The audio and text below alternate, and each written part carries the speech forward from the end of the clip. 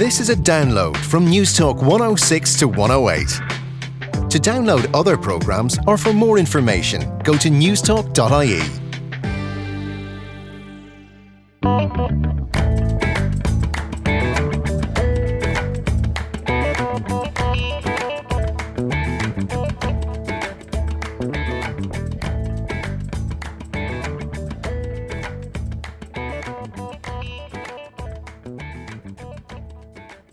Hello, good morning, and you're very welcome to Talking Books with me, Susan Cahill. Well, this morning I've quite a conversational and thought-provoking show for you. Kitty Holland of the Irish Times talks to me about her powerful new book, Savita, the tragedy that shook a nation. And we look at the fascinating and very revealing letters of artist Paul Cézanne with his biographer Alex Danchev and novelist Colm Tóibín. In some absolute way, I think he was a loner, and I think he was happiest really with all his paint alone, working with nature. Of course, the letters are not written to nature, they're written to friends, they're written to associates. So yes, the idea of friendship is important. In other words, it makes clear that Cézanne was not a complete loner, that he was not completely interested in his own solitude, in his own mind. But first, 17 weeks pregnant and facing a miscarriage, Savita Halappanavar and her husband Praveen walked into an Irish maternity ward in October 2012. Unwittingly, the couple also walked into that deeply controversial arena in which Ireland's legislative position on abortion remains unresolved.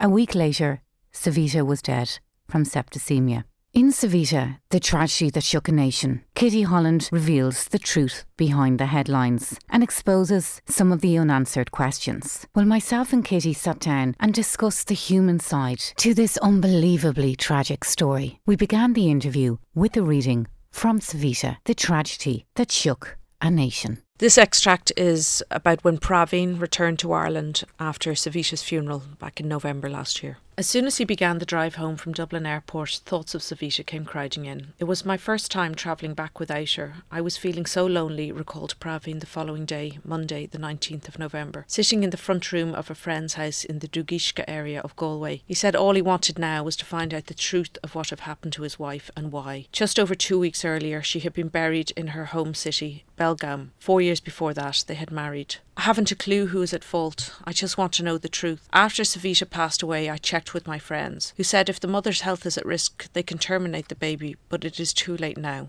Perhaps he had been misinformed or had misunderstood, but a pregnancy could not be terminated in Ireland if it was only the mother's health rather than her life which was at risk. Praveen had thought an intervention to save Savita would have been allowed.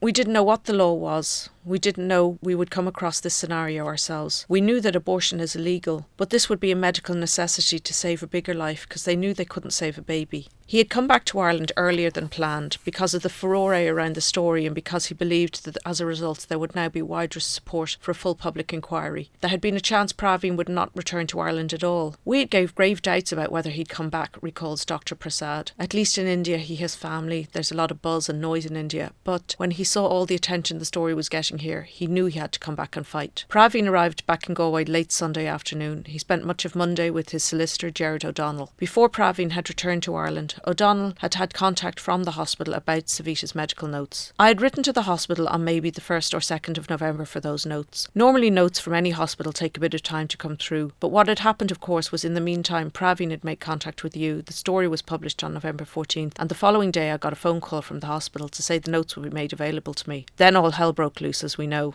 Then the hospital wanted to drop the notes down to me, which would be very unusual for them to deliver the notes to a solicitor's office, I can assure you. But I went up to the hospital to collect them. They were keen to be seen to be doing the right thing. On the evening of Friday the 16th of November, the then director of Galway University